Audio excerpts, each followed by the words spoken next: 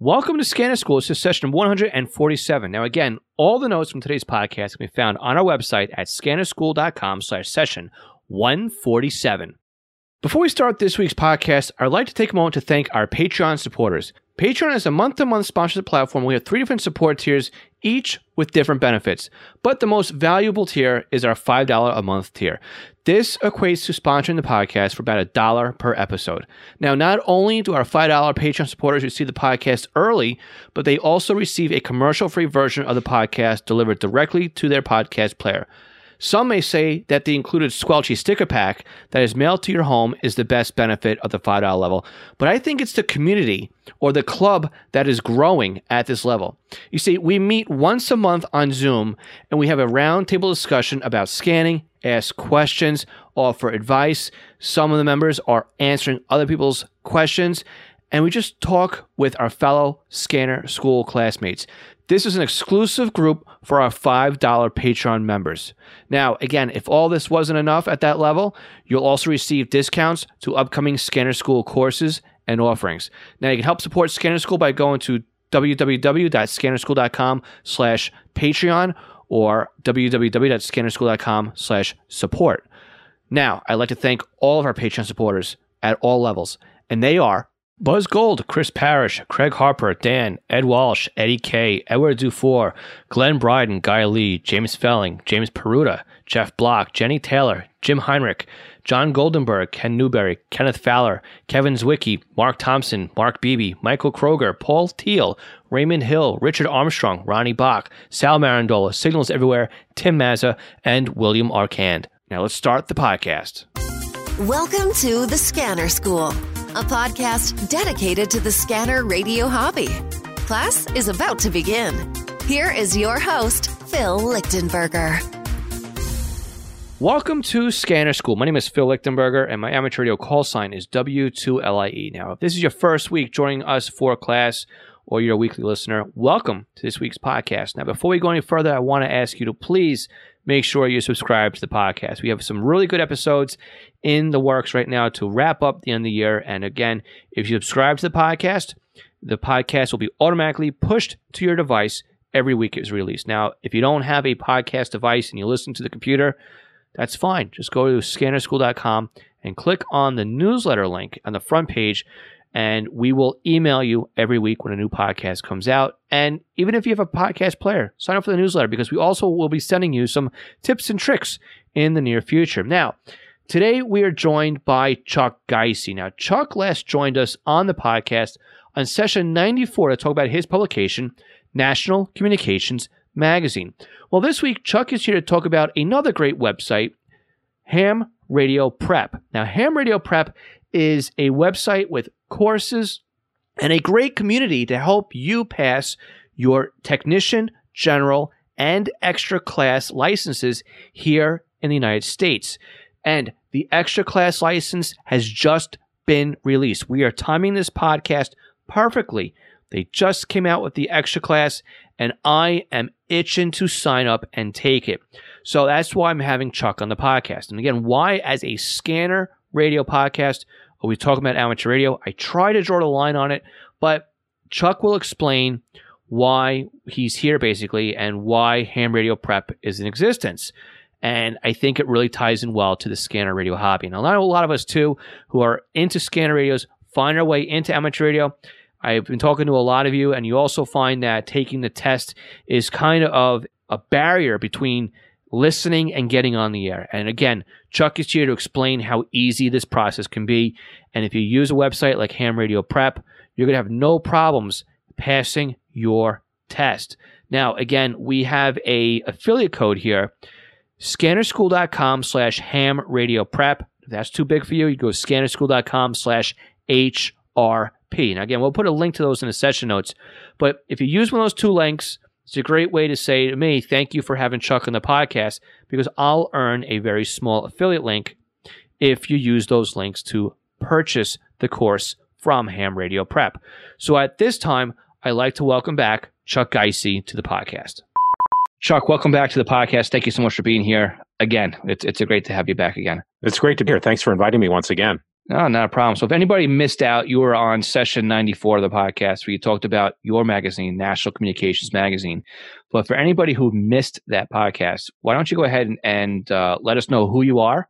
And if you'd like, talk really quickly about National Communications Magazine before we get into ham radio prep. You bet. National Communications Magazine's been around since 1988. That's when we consider our start in the business.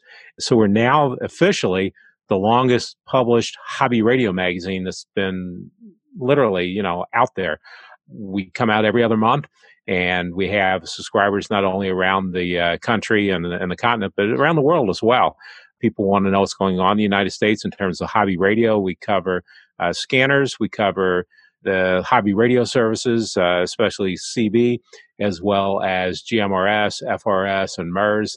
And you kind of get into a little bit of the two-way radio end of things, mainly because that's what scanner listeners listen to. So all kinds of different things. But our focus is on scanners, CB radios, and the personal radio services more than anything. And we really keep that as our niche because no one else is doing that. So we do it, and we try and do it well. And like I said, we're in our 30 plus to 32 years now we've been publishing, and that really goes longer than any other publications that have done the same thing. And we're going strong. So we continue to do that, and we have a good audience. We have good writers, and it's been a great run, and we continue to do that. And looking forward to quite a few more years that the magazine can continue to serve the hobby radio listener. Yep, and as a reader and subscriber, it's definitely well worth what you pay for the magazine. It's well written, and a lot of good articles in there, and also a lot of pictures and some throwback stuff in there too. So it's definitely good that you keep that going. But what about you? What got you started in your scanner radio hobby? Oh, wow. I probably should talk about radio in general. Scanner is probably where it got me into radio at the very beginning. My dad was a volunteer firefighter, and he had it was something even before plectrons came out. Can't remember the type of alerting receiver it was. I remember sitting in our dining room, and of course, every time it went off, you'd run to see where the fire was, because that was the way that information got channeled into our household, and alerted my dad. And of course, you get plectrons like that. But then we finally brought a scanner into the house, an old Regency crystal scanner. I think it was the Modern Radio High-Low, if I recollect the model number. And I think it had 8 or 10 channels in it. And we kept an ear on everything going on in the community and the surrounding community, and was always interested in that. And one point, my dad brought home a Hallicrafter's S95 receiver. Now, that thing was an old VHF receiver that tuned like 150 to 170 megahertz. And he had that set up on his dresser in his bedroom, and he had that zeroed right in on the fire frequency. So, it's an old tube set.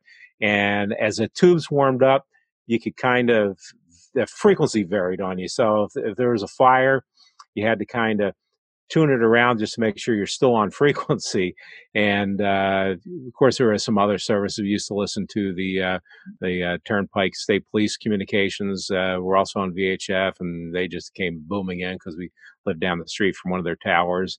And it was always fun, and that kind of got me bitten. And as I got older, I got involved with emergency services myself, and around the rescue squad, I got into buying scanners, and so that got me into scanning hobby along the way.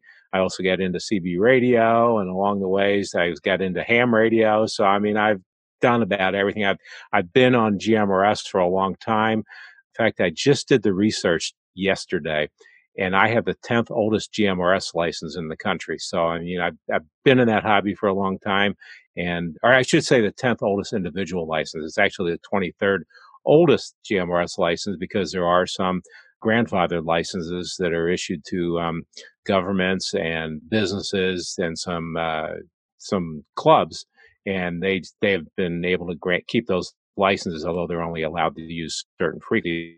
They can't use all the GMRS frequencies because that's the way that system works for them. But so I've been involved in just about every aspect of radio, and enjoy it. It's certainly something that I've turned into an avocation, I guess. with the magazine, taking that over and having written in the past for most magazine titles, including Popular Communications, Modern Times, CQ, 73 magazine. I've written for those all in the past, QST, and have enjoyed doing that. So I blend those together with my talents as a writer and editor and my experience as a radio communications hobbyist. And I've been able to blend that together. So it's a lot of fun, and it's something that, I probably will not get out of. I have a day job. I work in the media, but, I come home and I shouldn't say come home. I work from home. So I get up out of the chair, come back to the chair. Yeah, exactly. So you know how it is. And you go back to doing what you love. And that's what I love. And hopefully that's where I can focus at some point in my life until I can't anymore. Excellent. So it sounds like you've got it really, really part of your blood and your background, like a lot of us have. So you did touch on ham radio, which is exactly why we're here today to talk about a online service called Ham Radio Prep. So can you tell us a little bit about what Ham Radio Prep is, and just let us know what exactly that is. Exactly. Ham Radio Prep was started in 2017 by a couple of business people who were interested in who got licensed. Actually, they saw the hurricanes that were causing a lot of damage in many parts of the United States, and they saw amateur radio as a way to communicate when you can't, cell systems are down, et cetera. And they realized that really that the general populace needed to engage with and become licensed to be able to still communicate when commercial systems are down and just don't work. So they put together this system, and it works because there have been thousands and thousands of students who have taken the classes online. It's all online through a website, and they have gotten licensed to date as technician and general class licenses, and there's a lot of them that just go for both of them at the same time. It's just a great system that's been put together, and they created this system, and it works. So we're soon to be going to come out with the new extra exam as well. That the new test pool just went into effect on July 1st. We're still pulling that together and hope to have that ready in September as this comes out. And so we're really working on a lot of different things, a lot of different times. We also have a very interesting course that's come along the way in the past half year or so called Baofeng Basics. And this is a course that's mainly made for new amateur radio licensees. A lot of new hams have that Baofeng UV5R. It's $25 or less, or maybe a little more, depending where you buy it. And you want to be able to use that thing to get on the air and be able to have a QSO. And one of the things is that there's detractors about that radio, but for the most part, there's not a whole lot wrong with it. So we created a course that teaches new hams how to program that radio by hand. We're not using Chirp. We're not using any manufacturer software. We're using the hand to program it, make it real easy and basic. Because if you can program that radio by hand, you build and program a simplex channel for an emergency operations or whatever else. So that's the root of it. So you program the radio by hand, you change the settings on it, you put the tone in that you need, find your local repeater through Repeater Book, and get on the air. And then we also tell you how to make that first call on a repeater to try and find hams, how to get on simplex, what frequencies to use, 146.52, 446.0, whatever, and to get on there and communicate and use that new license. Because a lot of times new hams, they get that license and then they have this radio in front of them and say, I don't know what to do. How do I get this thing programmed? Or they get stage fright. And so what we did is we put that course together to tell you what's the expectation. So you identify on the repeater.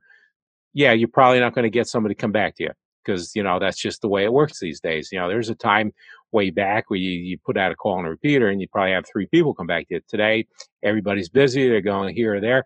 That may not happen. So you got to be persistent, get on the air and continue to put that call out. Sooner or later, someone's going to say, oh, let's talk to that guy.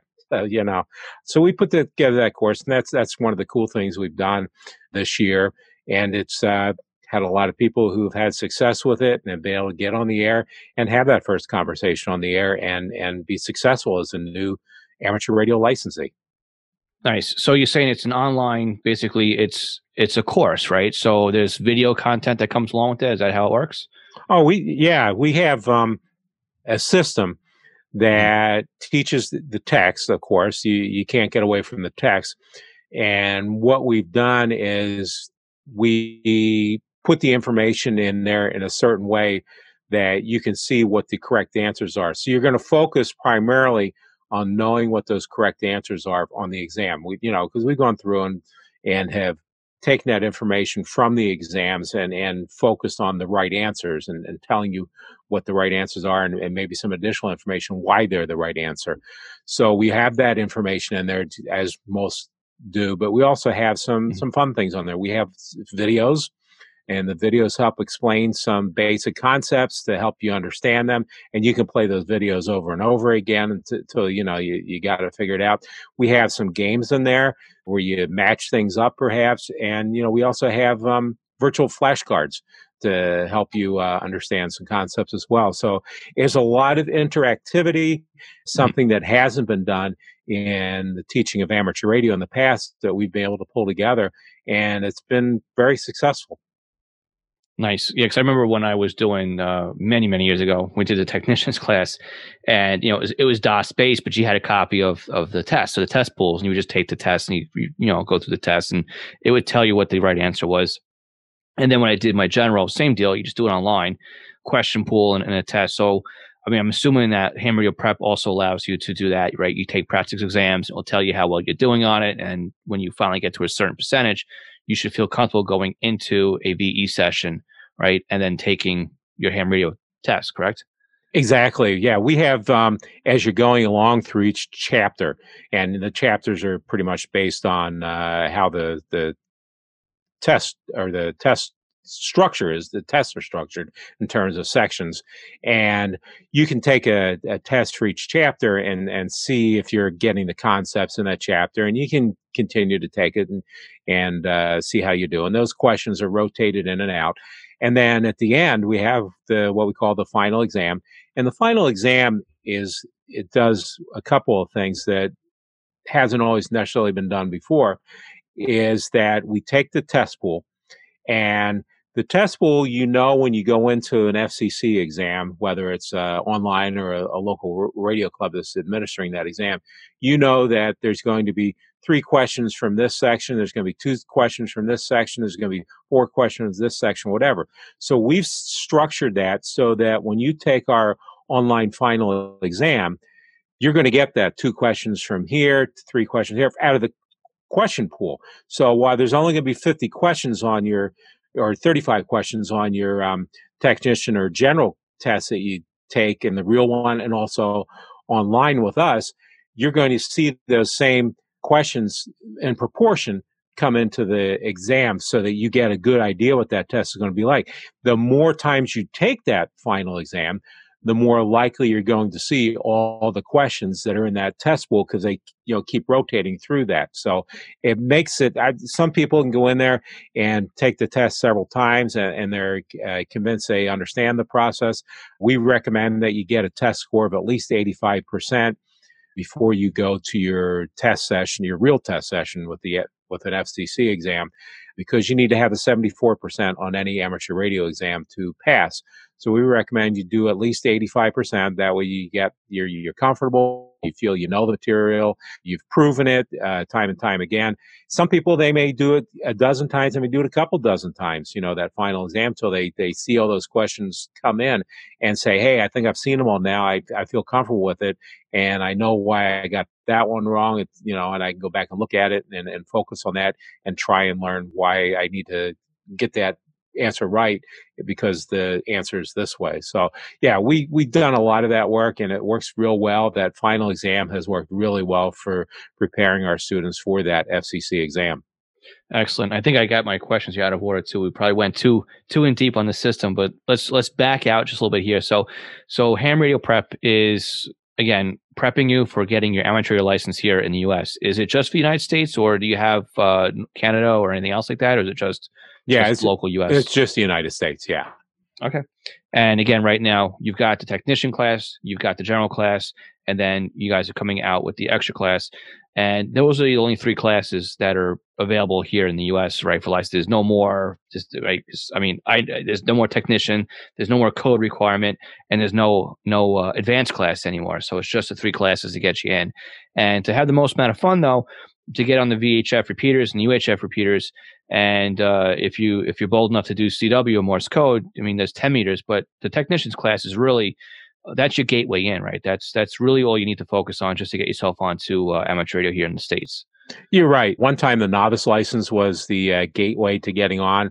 Way back when, at one time, the novice license you could only hold for 2 years before you they forced you to move along, they had a number of different classes at that time. It was conditional and then general, depending whether you live near a test or near an FCC office or not. And then there's also was an advanced license at one time that actually fell between the general and the extra. Now there's just the 3 classes, as you mentioned. There's a technician, which basically gives you all the VHF and UHF privileges from 50 megahertz all the way up to, super high frequencies, microwaves. The general, and it also gives you some HF privileges as well. I mean, you can get on voice on 10 meters and operate some CW down there as well and have some fun on HF. That's one thing that was technicians in the past didn't have access to. But when the code requirement was eliminated from all amateur radio license testing, that certainly opened that up to allowing technicians to operate on the HF bands. And, so I thought technicians only, didn't technicians only have CW rights on HF, or do they have voice rights on it now? It's kind of, I don't know the total history off the top of my head, but the technicians have a number of different privileges on HF, different bands. In the past, technician was basically just VHF and UHF, and then they added. In fact, there was actually a couple different classes of technician license at one time. If you want to get, we had the technician, no code tech, right, and then we had Tech Plus. And those were, I was a Tech Plus at one time because I came in as a novice, had the CW. And so when I became a tech, I became a Tech Plus at one time and actually was able to go from Tech Plus to general by just walking into a test session and filling out some paperwork because I had everything that allowed me to become a general. So I mean, the licensing structure has changed through the years a lot. And there's no sign that it's not going to change any. I mean, there's no sign saying that it still will change at some point, Right, exactly. But it's funny already about it. It's funny you bring all that up too, because I came in as, I did the novice tech with the no code. So the novice license with the no code tech. That's how I got into it. My brother did the novice with the 5 words a minute. So he then became a Tech Plus. And my dad was licensed for so long that he went from being a Tech Plus, and when they said, "Oh yeah, you can get grandfathered into general," he just went and got grandfathered into general. So it's I think every one of us got some sort of different route in from everything. So it is fun though. I mean, it's definitely a great hobby to be into. And so let's talk about the process here too. So you take the online exams, you've gone through the ham radio prep course, you've done the videos, you've done the gamification side of it, right? Which is great because it's all helping you solidify and memorize the laws and I mean there's basic calculations that are involved here, right? And it's pretty simple math, but how to measure a dipole and how to figure out the wavelength of something. It's nothing crazy when it comes to the math, but a lot of the technician side is all learning the rules and regulations, and the rules and regulations, they don't change. As long as you've got that ironed out, you're kind of good to go and take the test. So now you're ready. You've gotten, like you recommend, 85% on the test. It's 75% to pass, whatever it is. How do you get now licensed? Where do you go to actually take the test? You had mentioned something before that it's available online. I guess that's now a COVID thing, or, I mean, just so that people understand, I mean, what's the best way to find where the local tests are? Yeah, exactly. I mean, if you were asking me this question back in January, I'd say, well, yeah, you have to find a local amateur radio club to take your test on site, and find a test session, sign up for it, and show up on test day, and bring your number 2 pencils, etc. Back because of the end of January going into February and in March as well, the COVID situation created a real problem. One of the things that we found out with Ham Radio Prep is we were offering the course and a lot of people were stuck home, had nothing to do, and they wanted to become an amateur radio operator because one, they could study. Number two, they felt that they could be available to help in different ways, especially now that we have this huge pandemic that's hit the United States. One of the things we looked at was the numbers that came into the course just soared. And it was just amazing. So when we took a look at a time period from March 5th to 13th this year and compared it to the same days in the previous year in 2019, and the number of persons signing up to study for the technician class license on our website at hamradioprep.com soared 700%. 700%. Wow. At the same time, yeah, it is insane. And we were just inundated with people wanting to learn. The FCC was actually showing a 15% uptick in the technician licenses during the first 2 months of 2020 compared to the first 2 months of 2019. So, and daily numbers continue to show an increase. So, but the problem is that test sites were shutting down. The local amateur radio club said, hey, we don't want to have any problems with people getting COVID-19 coming out to our test sites. We can't handle it. We don't have the guidelines in place to be able to do it. But then again, there are some clubs that took a novel approach. And I know of a number of clubs that have done them in parking lots. You know, you go to your car and you're handed the test, and the club members or the volunteer examiners, they'll walk around, just keep an eye on everybody, just like they would at a test site in a classroom or whatever, or an auditorium. And they were being unique in that regard. Some of them had just outside test sessions on the county courthouse grounds or whatever. I mean, there were all kinds of things. But the problem is that online needed to be where it had to go. And so there actually was a system based on one VE, volunteer examiner coordinator rather, that was doing basically what amounted to online, what they called remote testing. And that involved having a proctor present at when you take the test, and that proctor could be like a government official, I think like a college professor, different, types of requirements for who that person would be. And they would sit there and literally watch you take the test. And there would also be a video connection to make sure everything was going well, with the VECs or the VEs participating in that exam. And that worked out, but they were inundated. They were just totally inundated. So the FCC came out and said, you know what? There's nothing in the rules that say online testing is prohibited. Go for it. So the VEs, the VECs were scrambling to try and get systems online to be able to handle this. And they did. And now what you do is it's funny because while there is online testing, it's sometimes a little tricky to get into a test session because there is a huge demand for these test slots. We recently did some exit polling from those who were taking their exams and tried to get an idea of, are people going to test sites that were just starting to open up again, or were they really jumping on these online test sessions? Because we saw a lot of people were getting their tests taken online and telling others about it.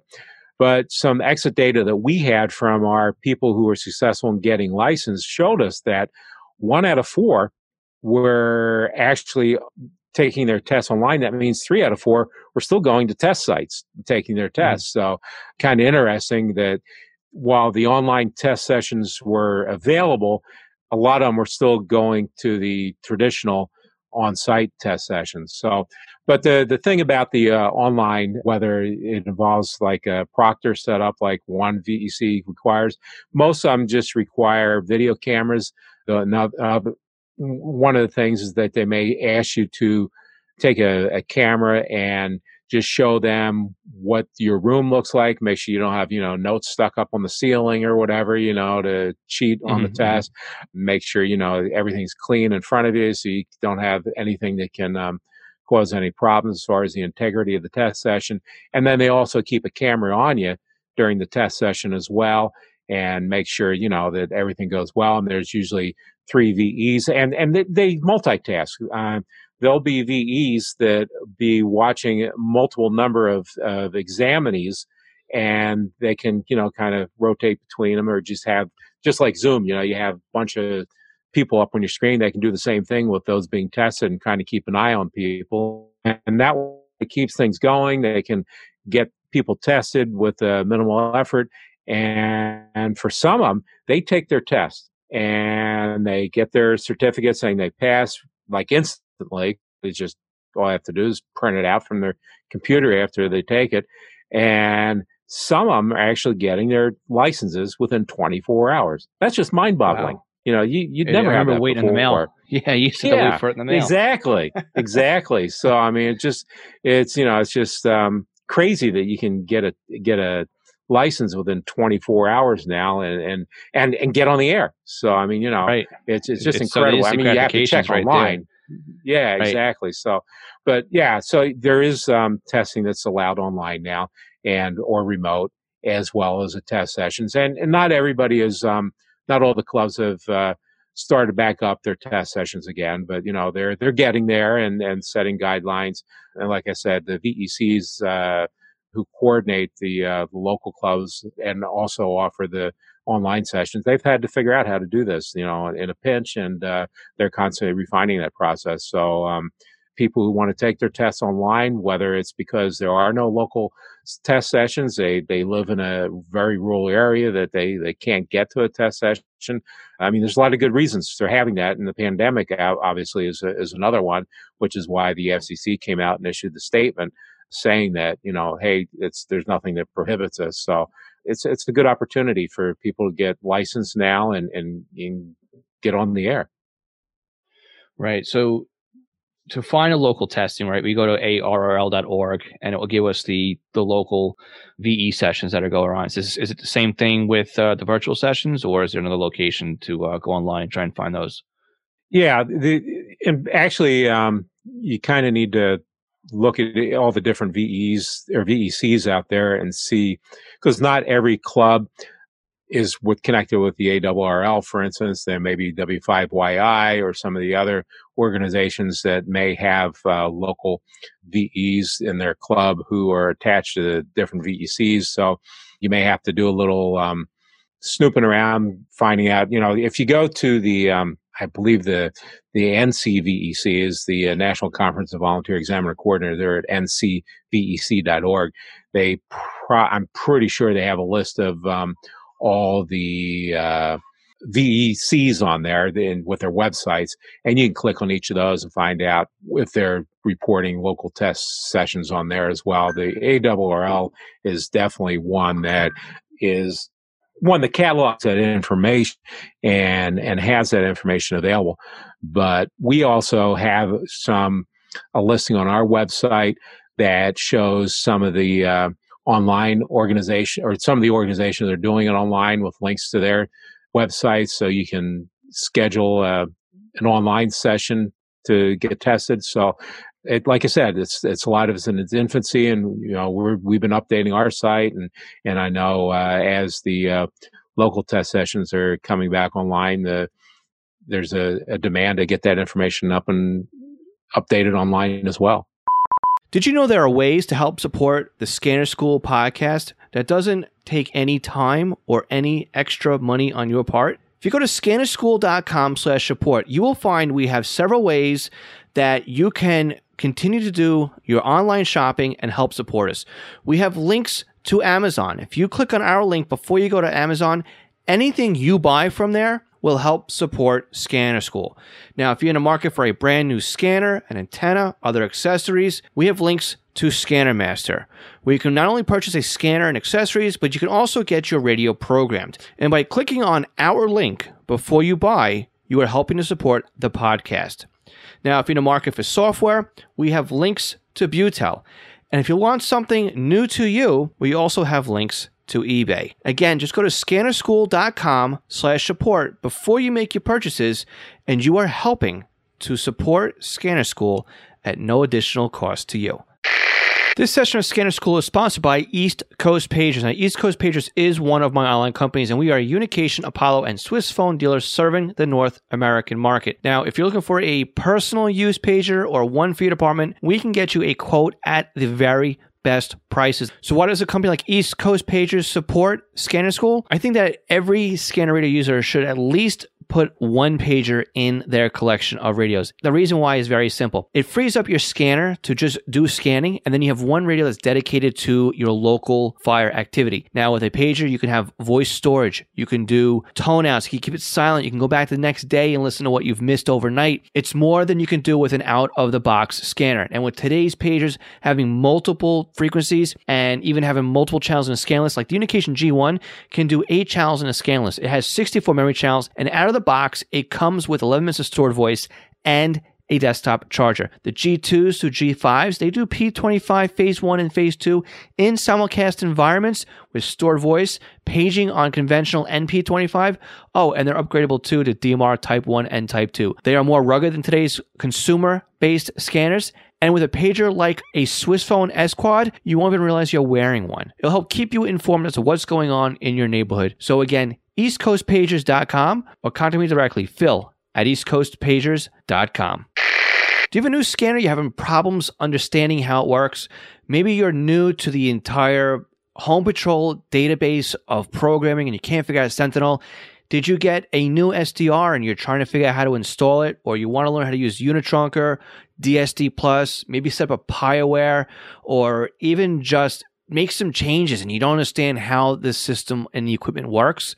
The podcast might be great for you, but maybe you need a little bit more of one-on-one help with setting something up. I'm available to do just that with you with our private tutoring sessions.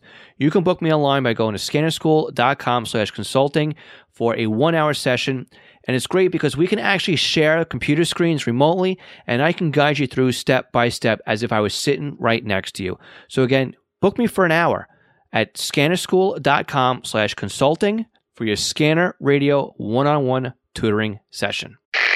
National Communications Magazine is your personal library of scanner, CB, GMRS, FRS, MURS, and two-way radio articles written by the best minds in the business over the past 3 decades. Your NatCom personal online access account allows you to download the newest issues of America's Hobby Radio magazine, as well as back issues too. So visit natcommag.com to download your free sample issues and sign up today. That's natcommag.com for National Communications Magazine. How long does it usually take the typical person to go through the course? I mean, I know background is going to be a whole factor in this, but the average time when somebody signs up on your website and they take the first module, do you know how long it typically takes them to get to the end of the course? Is it a 2-week course? Is it a week course? I mean, what do you average out as far as time frame? Yeah, you know, usually a technician class. We get people that ask us that question, and you know, the best answer is your mileage may vary. Because, you know, it really depends on how much time you can give it, how well you can absorb that information, whether you encounter difficulties as you go along. You have to try and figure some components out as far as you may know, for instance, you know, FCC regulations and stuff, because a lot of it's common sense. But you may get stuck on, you know, some math or, you know, some electronics theory and stuff, and you need to really review that information. So it really depends on the individual. It's hard to put a number on it and say, well, you're going to get your license if they're studying on our website for 10 hours. Well, yeah, some people can do it in 10 hours. There are some people who literally, they go on there, they pay for it Friday night, and Monday they're taking their test online. I mean, you know, it just depends on the individual. So you can't really put a number on it. It just depends. Some people can absorb the information better than others and retain it. Others struggle with it. We were helping out one individual actually who's having some difficulty trying to retain that information. He kept getting, he wanted to get above the 74. Obviously, you need to pass, and you know, I can tell him you need to get like an 85 to really get up there. And you know, he's every time he took the final exam, he just got a little bit closer to that. So I said, well, you just got to keep doing it, man, Right. yeah, sooner or later, you're going to be there. It's just a matter of repetition and putting the time forward. And we have a great support group. We have a Facebook group for our students, and what a great support group we have in there, because people come in there and say, hey, I'm having trouble with this concept, or man, I'm getting frustrated. I'm never going to be able to do this. And you'll have like a bunch of other students and even graduates who've gotten licensed who come in there and say, well, you ought to try this. And they say, great, I didn't even think of that. So, it's a great opportunity. We created that support group just a couple months ago, and it's been great for our students to kind of collaborate with others and find different ways to make it happen. Excellent. So it's definitely a self-based learning course. So there's no rush through it. Like, it's not going to expire in a week or something like that. So you could take it as you need it. And it's also not dripped. So if you're a lot faster learner, you can take it as fast as you require as well. Just as a thought, as you were talking here about with the course and the Facebook group and everything else, it kind of had me thinking, because you were saying earlier that some people are nervous getting on the air, or they have a hard time, getting somebody to respond back to them. And I was wondering, is Echolink still something that's being used? And if so, would it make sense to have a ham radio prep Echolink channel where people can come in, they can practice talking as if it was a radio and get used to it that way as well? This way, when they take the slide over from sitting in front of the computer and talking, again, using all the ham radio terms and everything else and IDing every 10 minutes, and then you get a little bit more practice and you can go actually onto the air if somebody was nervous about that as well. So I didn't know, maybe that might be something that I could add. Yeah, no, that's a great idea, because you can get on Echolink, obviously, and it's still very much a system that's out there and still being added to repeaters, and it's simplex as well. And you can get on there and have a conversation. I've used it myself. Sat there with my phone, got bored one night, and you jump on a repeater in Hawaii or whatever and have a QSO and have some fun with that. But yeah, absolutely. I mean, there are some channels that I believe don't go out over the air on Echolink. So yeah, that'd be real valid. It's certainly something we could probably take a look at. And if not, it's real easy probably to set up something like that, and that'd be great. Excellent. Yeah, if anybody doesn't realize too, Echolink is basically a voice over IP voice chat. So it's like Zello or Discord or something like that, where you've got a bunch of different groups, and you can use your computer or your smartphone to talk to other people on there. The difference though with Echolink is you sometimes, or most of the times, it's meant to link repeaters. So you can come in, say on one repeater on RF, it'll have a Echolink tunnel, and you'd come out on another repeater, or you come out on a network of repeaters, or you can be on your cell phone or your computer and come out on an RF path. So if you didn't get to buy a radio yet, or like you said, Chuck, just there, if you want to go to Hawaii for the weekend, you can virtually go to Hawaii, talk to the locals there, and then at the end of the weekend, you disconnect your Echolink, and then you can take a trip over to the UK or something like that, and you can talk that way. So. Right. The only requirement is you have to be a licensed amateur radio operator to use exactly. Echolink, and you have to prove that you have the license. So yeah. Right. And all amateur license rules apply while you're on Echolink as well. I remember that being part of like, well, do I have to have ID every 10 minutes? I mean, I'm not really on the air, but yeah, it's an amateur radio platform. So you should practice all amateur radio guidelines while you're on there. Exactly. So, and again, not all the channels come out on RF, because I know there's the Hurricane Net that runs, and they're strictly on Echolink. And then there's also, I think there's some that come in off of RF, but then are piped into Echolink. I know there was a NASA channel in there as well that I used to listen to. So Echolink is very interesting. So if you're an amateur operator and you haven't yet played around with Echolink, definitely give it a try. And again, if you're a scanner radio user who's shy about getting on the air, or you have a license, you haven't used it, Echolink is a great way to kind of break the ice on that as well. So we talked about how you go through the course, right? It's a course, it's games, it's memorization. And again, I think I've told the story before in the past, but my mom passed her technician class by sitting in front of the computer and memorizing question, answer, question, answer, question, answer. I mean, to some people that's taboo, right? That's the wrong way to get on the air. But for my mom, it worked because that's how she did it. So if you worry about absorbing the information, if you can memorize a question and an answer, and again, the questions are jumbled when you take your actual test, and the math questions have different values in it, but you can learn the material and you can pass the test by repetition. And my wife, who has zero background in anything electronics, she has a hard time even using her smartphone. And every time she turns on her computer, she calls me in to help her because she can't get on the Wi-Fi, or she can't figure out how Google's not working, but yet I sat her down in front of the computer and she took the test and took it as a challenge. And, within a week, she was getting herself used to the question, answer. And she walked in, and again, just like you can tell when you go in there and you take a test, and you could tell the people that did that, because they're the ones that get the test, and 5 minutes later, they're the first ones to submit it and get the handshake and says, okay, congratulations, you passed. And there's other guys in the room that are going, how did they take the test so quick? Because they weren't, they just studied question, answer. Right. So it is entirely possible to go through it that way. But again, going through the ham radio prep course, though, you still need to have that basic knowledge. You still need to know what you're looking at there.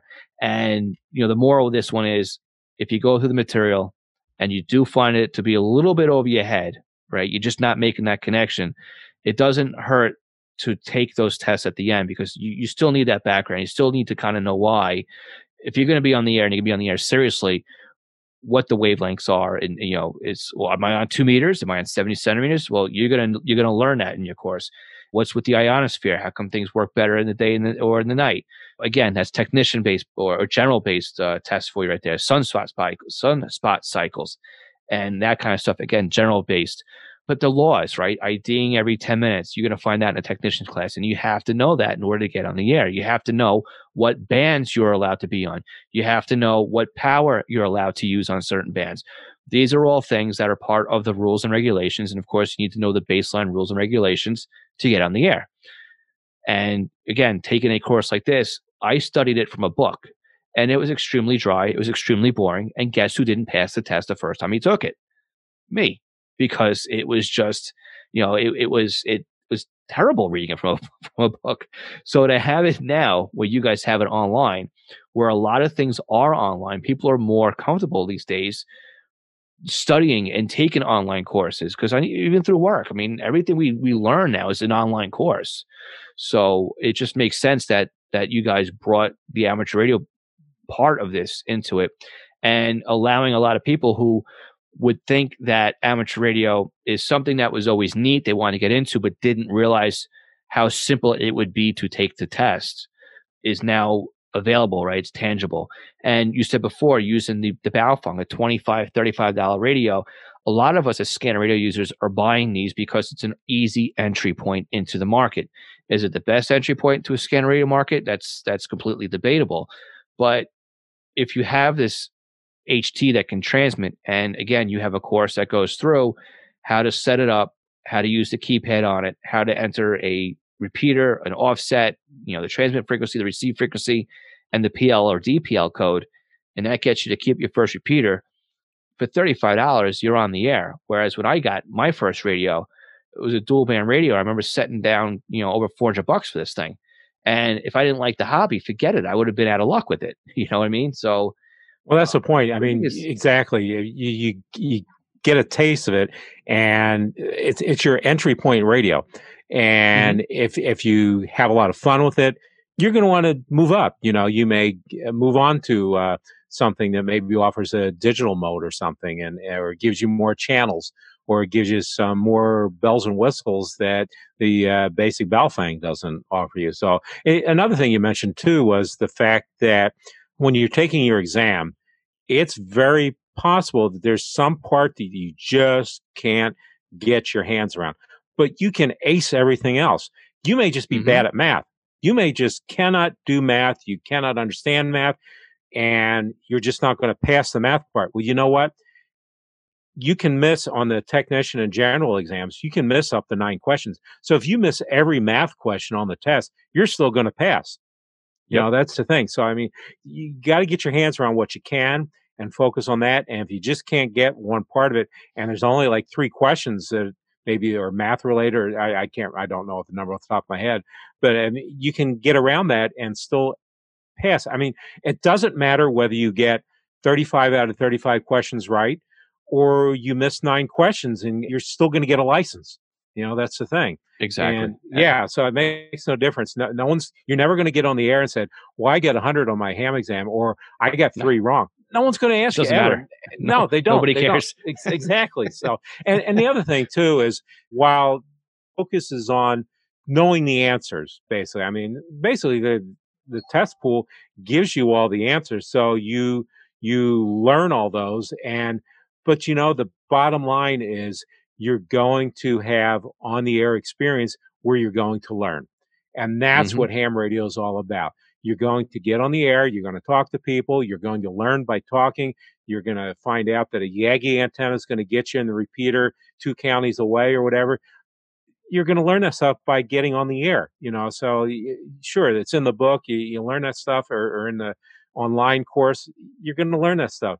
But getting on the air nothing replaces that. So, I mean, Right. if you do anything, get a license, get on the air, because you're going to learn so much more. Just by listening to the other hams, you'll learn. I mean, that's the thing. It's definitely true. Yeah. Exactly. And again, too, when you take the course the way you've got it structured, it will also help you enhance your scanner radio hobby, because you'll understand why things are a certain way and why there's 50 ohms in coax line that you look at for using LMR 400 as opposed to RG6, and why the impedance matters on it, and why the antennas are polarized a certain way, and the theory behind that. And again, you talked about the Yagi antenna and a dipole antenna. And so a lot of the stuff you take on your amateur radio test and going through the ham radio prep course will start to make things make sense now when you're looking at the scanner radio hobby. And even too, why is my antenna work when I put it on the car, but it doesn't work when I put it on a piece of wood? Well, because it needs metal beneath that to be the second half of the antenna. And that's part of the theory in like the technician's class. So you kind of start realizing why things are the way they are. And it certainly will enhance your scanner radio hobby by going through the technician class. But again, too, a lot of us we listen to P25. We listen to DMR. Well, guess what? On amateur radio, there's P25 repeaters. There's DMR repeaters with DMR talk groups. There's NXDN machines all over the place as well. And as well as some proprietary like Yaesu Fusion or ICOM's D-Star. But you can even make little hotspots out of Raspberry Pi. If that's your thing to tinker with stuff like that, you could make a little low-powered gateway that you transmit on your handheld radio. And again, it goes through your computer and it comes out of the local transmitter that's over here. And with D-Star, you can do that. Like with Echolink, there was the DVAP or the DVAP. And now they've got these, I forget the name, there's something, Open Spot 3 is the latest one that's out now.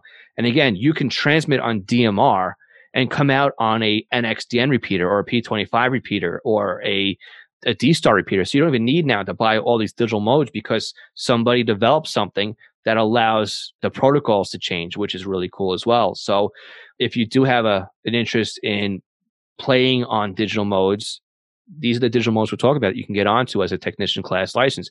When you get on as a general and extra class, now you're talking digital modes such as FT8 and RTTY and of course the original digital mode, right? Morse code. But it is a huge hobby. It's ever evolving. The radios out now have waterfall displays that look like SDRs, and they've got the DSP in there. So they sound crisp and more clear than ever. You don't really, it does help to have the giant Yagi antennas or the giant A3S antennas that are up there. Mine's in pieces in my garage attic, and it's been there since the day I brought it home. But you don't need to worry about all these crazy things when it comes to being an amateur operator. And cost was always one of them. And again, today with the Baofeng, it's such a low cost of entry. It's great. So my last question to you, Chuck, is how much is the course when you want to take either the technician, the general, or the extra class course through Ham Radio Prep? Sure, you bet. I want to go back real quick. One of the things you raised is the fact that as an amateur radio operator, you obviously start with the technician license. And you may say, well, I can talk around, the VHF and UHF repeaters, in my metro area or, my community or whatever. But I want to talk around the world. Well, you know what? You can do that with your technician license. In fact, you can do that on DMR, for instance. You can use digital radio, and with a hotspot or even a local DMR repeater, I can sit here any night and talk halfway around the world to other hams. And I'm sitting here using a UHF radio with a half a watt into my hotspot. Now, there are purists who say that's not really ham radio. Well, there's RF on each end. So, I mean, it is still RF, but it's still fun. It's still fun, and that's the thing. I don't have to have a big fancy HF station, the big antenna and tower. I can do that on a half watt. I can be driving down the road with a hotspot in my car, and I've done this, and I'm sitting there talking around the world, literally from a half watt UHF handheld in my car. It doesn't get any better than that. No, it doesn't. And again, too, the idea of it not being true because there's something in between the RF pads. That's been since repeaters were linked, right? You've had telephone backhauls and you've had microwave backhauls. That it's how do you think repeaters got linked to begin with? I mean, yeah, they could have been linked over on a 220 link or something like that, but for the most part, it could have been on POTS lines. So they just replaced the POTS lines, a plain old telephone line with an IP connection and brought it out over the internet. So it's the same. So for the purists. But I get it, because to me, once you throw a box in the way, it really does take a little bit of the fun out of it. Yeah, exactly. But that's my point of view on it. Yeah. But, so getting back to your original question, I just wanted to hit that. The cost, we offer the technician course individually for $25. The general course individually. If you already have a technician license, you can take the general course for $25 as well. Now, if you want to save a little bit of money and take both the technician and general course at the same time, or at least sign up for them both at the same time, we offer that in a bundle for $35. So you're going to save $15. So for an additional $10, you get the other course. Now, the advantage to that is when you're done studying for the technician test, you can slide right over and do the general course as well. Now, the other advantage is you can take, I'm not so sure this is the case with online testing, but if you go to an on-site in-person test session, you can take both the technician and general and even the extra exam all at one test session, if you so desire, and only pay the test fee once. Now, most organizations charge $14, $15 to take that test for your amateur radio license. That's the only charge involved as far as, testing goes. So you could literally go in there and take, it's 1, 2, or 3 tests and save money. I mean, by taking them all at the same test session. So, and we have people that have gone in there and taken both the technician and general course at this or license tests at the same time and have saved that additional $14 or $15 and have passed both tests. I mean, it's pretty easy to do if you apply yourself. So there are people who literally go in there and do both. That's why we offer the combo package. The Baofeng Basics course that we offer, that's doesn't get any cheaper than this, folks. It's $10. The information in there is worth a lot more than $10, I hate to say, but there's a lot of good information in there, and a lot of our new licensees take that course after they've gotten their license. Now, the extra exam, we still haven't set the final price for that. We will as soon as we release that online and should be in September here, but just keep an eye on our website and that information will be posted as soon as it's released. You can sign up on our website at hamradioprep.com and be notified when that extra exam or extra course is posted, so you can sign up for it as well. There's a lot of people chomping at the bit for it. There's people who have done real well in testing for the technician in general, and they know our study system works, and they're ready to go for their extras now. So we're going to have a huge demand for that extra course as soon as it gets online. Yep, and I'll be one of the first ones to sign up for that one as well. So, and again, to clarify what you said as well, as long as you pass the previous test, you can take the next one. So if you go in for your technician and you fail it, that's it. You could take the technician class again. I think you have to pay a second fee for it. But if you take the technician class and pass, they'll actually hand you the general test and say, here, take this, because it doesn't cost you anything. And if you just happen to pass, then great. Well, if you studied for it and you did pass, great. Then they also they say, congratulations, now you're a general. Here's your extra class test. And, I mean, when I went for my general class license, I was taking the test and I was marking with my pencil, this one I know I got wrong, this one I know I got wrong. And I walked up there, okay, I know I only got like 3 wrong. I know 3 are wrong. The other ones I hope are right. And then they give me the extra class and it's 50 questions. I'm going, Yeah, there's no way. So you do the old abacadabra, across the thing, and you hand it back in the guy. You say, don't even bother. So not to say it's difficult, but the extra class, the extra class, you really have to really know your stuff on that one. There is a lot of theory. Yeah, there's a lot and of it's theory 50 in there. questions. Yeah. Right. Yeah. And it's being 50 questions. But again, having something like ham radio prep, that's why I'm looking forward to taking the course you guys have, because I'm confident that if I sit down and I study, I take the course and I pay attention to the material that you guys have in the extra class, and just even looking at your social proof, right? Looking at the number of people that you've posted that are standing there with their picture of their certificate that says they've passed their test.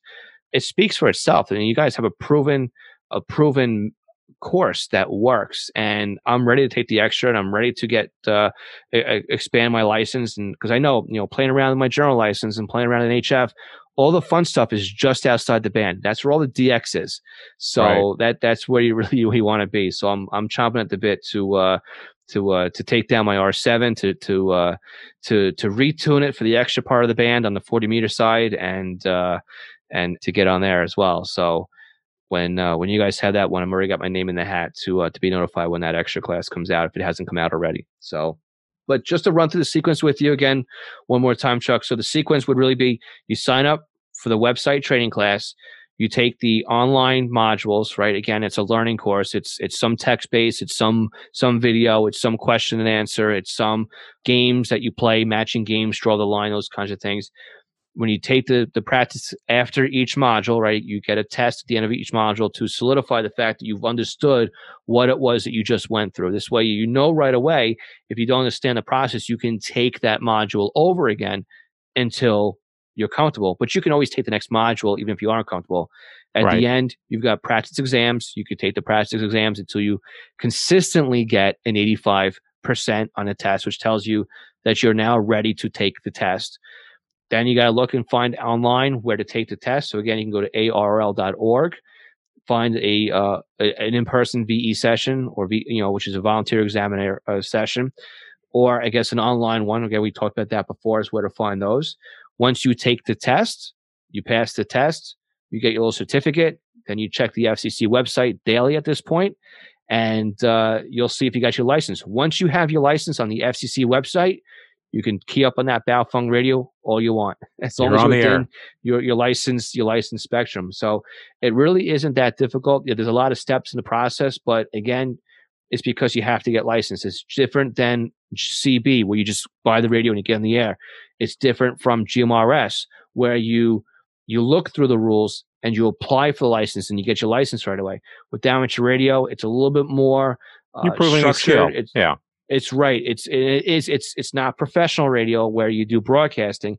It's amateur radio because you don't do this as your day job, but it does have that level of expertise. And a lot of people take amateur radio and they turn it into something like I have somebody that repairs old radios, and that's his fun part of amateur radio. And he builds old radios, time specific to the 1920s.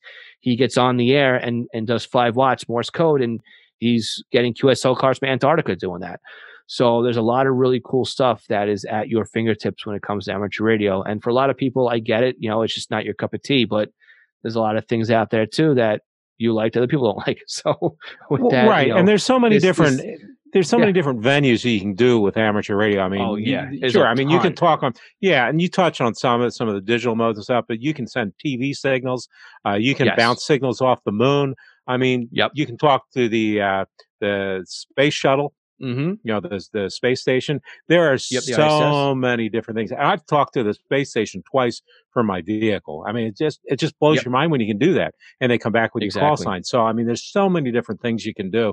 It doesn't have to be the general, normal, run of the mill. Either get on HF or talk on the local repeater. It's where you want to go with the hobby. Study and learn all the different possibilities where amateur radio can go. And, a lot of scanner listeners, they're familiar with, repeaters and listening to the 2 meter and 440 band, perhaps, maybe the 220 band, and maybe even the 6 meter, even 10 meter bands. You may have some experience listening to that, but there are just so many different things you can do, with amateur radio. It's where you want to go with it. I mean, what you want to make of it. Right. Dig in and see where the fun is. Right. And again, too, it depends too on what other hobbies you have as well. Like we were just saying, that you and I have both bounced signals off the ISS and received SSTV or slow scan TV off the ISS as well. People like to do point to point on microwave. They like to go hiking and they take their HTs with them, and from the mountaintops, they will transmit and see how far they can talk off from mountaintop to mountaintop, or to see what they can cover on that way. There's special events, and there's parks on the airs and summits on the airs. Being here in Long Island, right? I'm pretty sure we are part of the islands, registered island, right? So that's was IOTA or something like that, right? And then there's the 13 colonies on the 4th of July. Then of course you've got Field Day, which is the big contest that a lot of people get involved with. So if you like camping, you can do Field Day, because that's an all-night activity where you operate, and a lot of people stay overnight and they do bonfires or barbecues. I know my local club here, they do a huge barbecue when it comes to it's a big social event. Yeah, it's a huge social event. There's plenty of swap and shop nets. There's involvement with emergency services. There's even just being prepared with your family and getting them involved with it. There's something for everybody. And again, too, there's Coast Guard Auxiliary that may have an amateur radio side. There's the Mars Network, and which is the military branch of amateur radio. So there's definitely something with whatever it is you have in your life. There is that you are involved with. There's usually a piece of it that amateur radio can also associate with. So it's always very cool to see what's out there and see what you can do with it. And again, it's from the price point to get into it. So you're saying, and I would recommend $35. Take the technician and the general, book them at the same time, because once you get your tech, you're going to want your general anyway. And so you add $35 for the test for the course that you've got there. You're at $14 to $15 to actually take the test. And most of us have Baofungs already laying around. Exactly. So that's a wash right there. So for $50, you get on the air, you're set. You're good to go. So that's, do you have anything else that we didn't touch on yet? I think we kind of I think we sold. No, just considering considering your audience is, a lot of scanner listeners like yourself and myself. In some states, there are scanner laws that specifically prohibit the use of scanners in vehicles unless you have an amateur radio license. So there is a real incentive for people who want to have that scanner in their vehicle in those states, such as Minnesota. I believe Michigan is another one that prohibit the use of mobile scanners. That if you have an amateur radio license, you're exempt, dude. You can carry that scanner in your car and say, as long as you carry a copy of your license in your car. I know if I go into Minnesota, my license is in the glove box.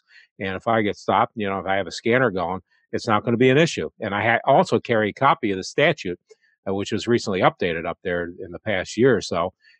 Just to be sure, because the police aren't always going to know the law, but they're going to say, hey, you can't have a scanner in your vehicle. I'll say, but I'm a licensed amateur radio operator. Here's my license. And the law allows that.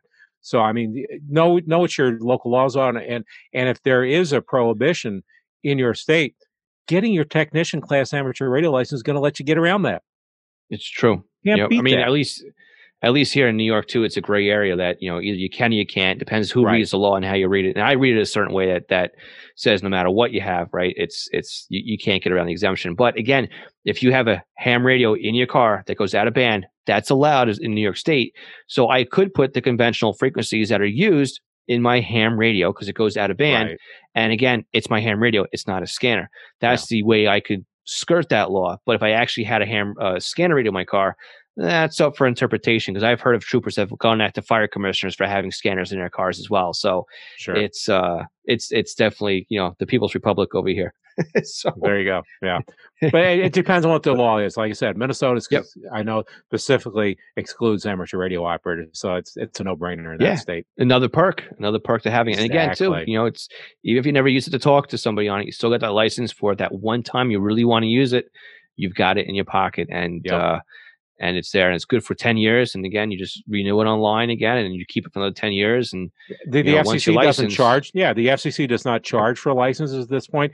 The other thing is that they don't charge for vanity license. So if you get your call sign, you get some alphabet soup like KT3 DDZ or something. Right. And somebody I can't pronounce that. Yeah. You can get a vanity call sign for free now. You can pick a call sign that fits the format for your class of license. So a technician can get what they consider a 2x3 or a 1x3 call sign. Now, the 2x3 is usually 2 letters, a number representing a radio, used to represent a radio call ticket, it doesn't matter anymore, and then 3 letters, the suffix. The same thing with the 1x3 format. You have a W, a K, or an N, and a numeral, and then 3 letters after that. And you can pick, a lot of people pick their initials. Maybe their name is Jed, so they get N2JED or whatever. I mean, there's a lot of different ways you can do that. Maybe your town name is 3 letters long, and you put that in the call sign. All kinds of different formats you can come up with. So you can be unique on the air rather than giving that jumble of alphabet soup that the FCC throws your way. You can trade that in, and really recommend you do it as soon as you get licensed, because I've had my call sign N2DUP now since, I don't know, 1982. I don't want to change it at this point, but you know what? It's right, not a bad exactly. call sign, because I work at Conta. I say, well, you're already a dupe. Ha, you're fine. Right. Yeah. But it's do that early on, because otherwise you create an identity with your call sign. My call sign is part of me, my persona as a writer. My call sign is always after my name and anything I write about that's radio related. I can't change that now. So I'm never going to get a vanity call sign, because my call sign is who I am. But if I had done that early on, and actually back then they charged, I think, like $50. It was a crazy fee back then to get a vanity call sign. I would not have done it back then, but if I had, I may have picked something a little cooler perhaps than what I had. So by all means, if you get that alphabet soup back from the FCC, trade it in for something that's a lot cooler, and do it right away before you get on the air and people start figuring out who you are and say, oh, well, wait, and you'll probably get that new call sign within a couple of weeks and be ready to go. Exactly. Yeah. So, all right, Chuck. But I want to thank you again for coming on the podcast and talking about ham radio prep. And again, thanks for taking the time. It's good to have you back on the podcast, and it's definitely good to catch up. It's been a while. You bet. I've enjoyed being here. And by all means, anybody wants to check out the information again, it's hamradioprep.com. And we've got a bunch of articles on there to tell you about ham radio, different ways you can get involved with ham radio, information on the online testing, as well as links for on-site testing. There's a lot of information we put on the website. By all means, check it out if you're thinking or considering getting licensed, because it's a good way to go. Excellent. And again, too, the magazine? The magazine, National Communications Magazine. It's natcommag.com, natcommag.com. Comes out every other month, and we're right there. All right. Thanks again, Chuck. You bet. Thank you again. Chuck, thank you so much for returning to the podcast. I hope we can have you back on again sometime real soon. Now, again, this podcast releases at the same time as the extra course releases on Ham Radio Prep. They actually released it, I believe, a week early, so it's still brand new over there. But I will be signing up. I definitely want to go from a general class license to an extra class, and I am confident enough in this course that I am going to sign up for it and take it.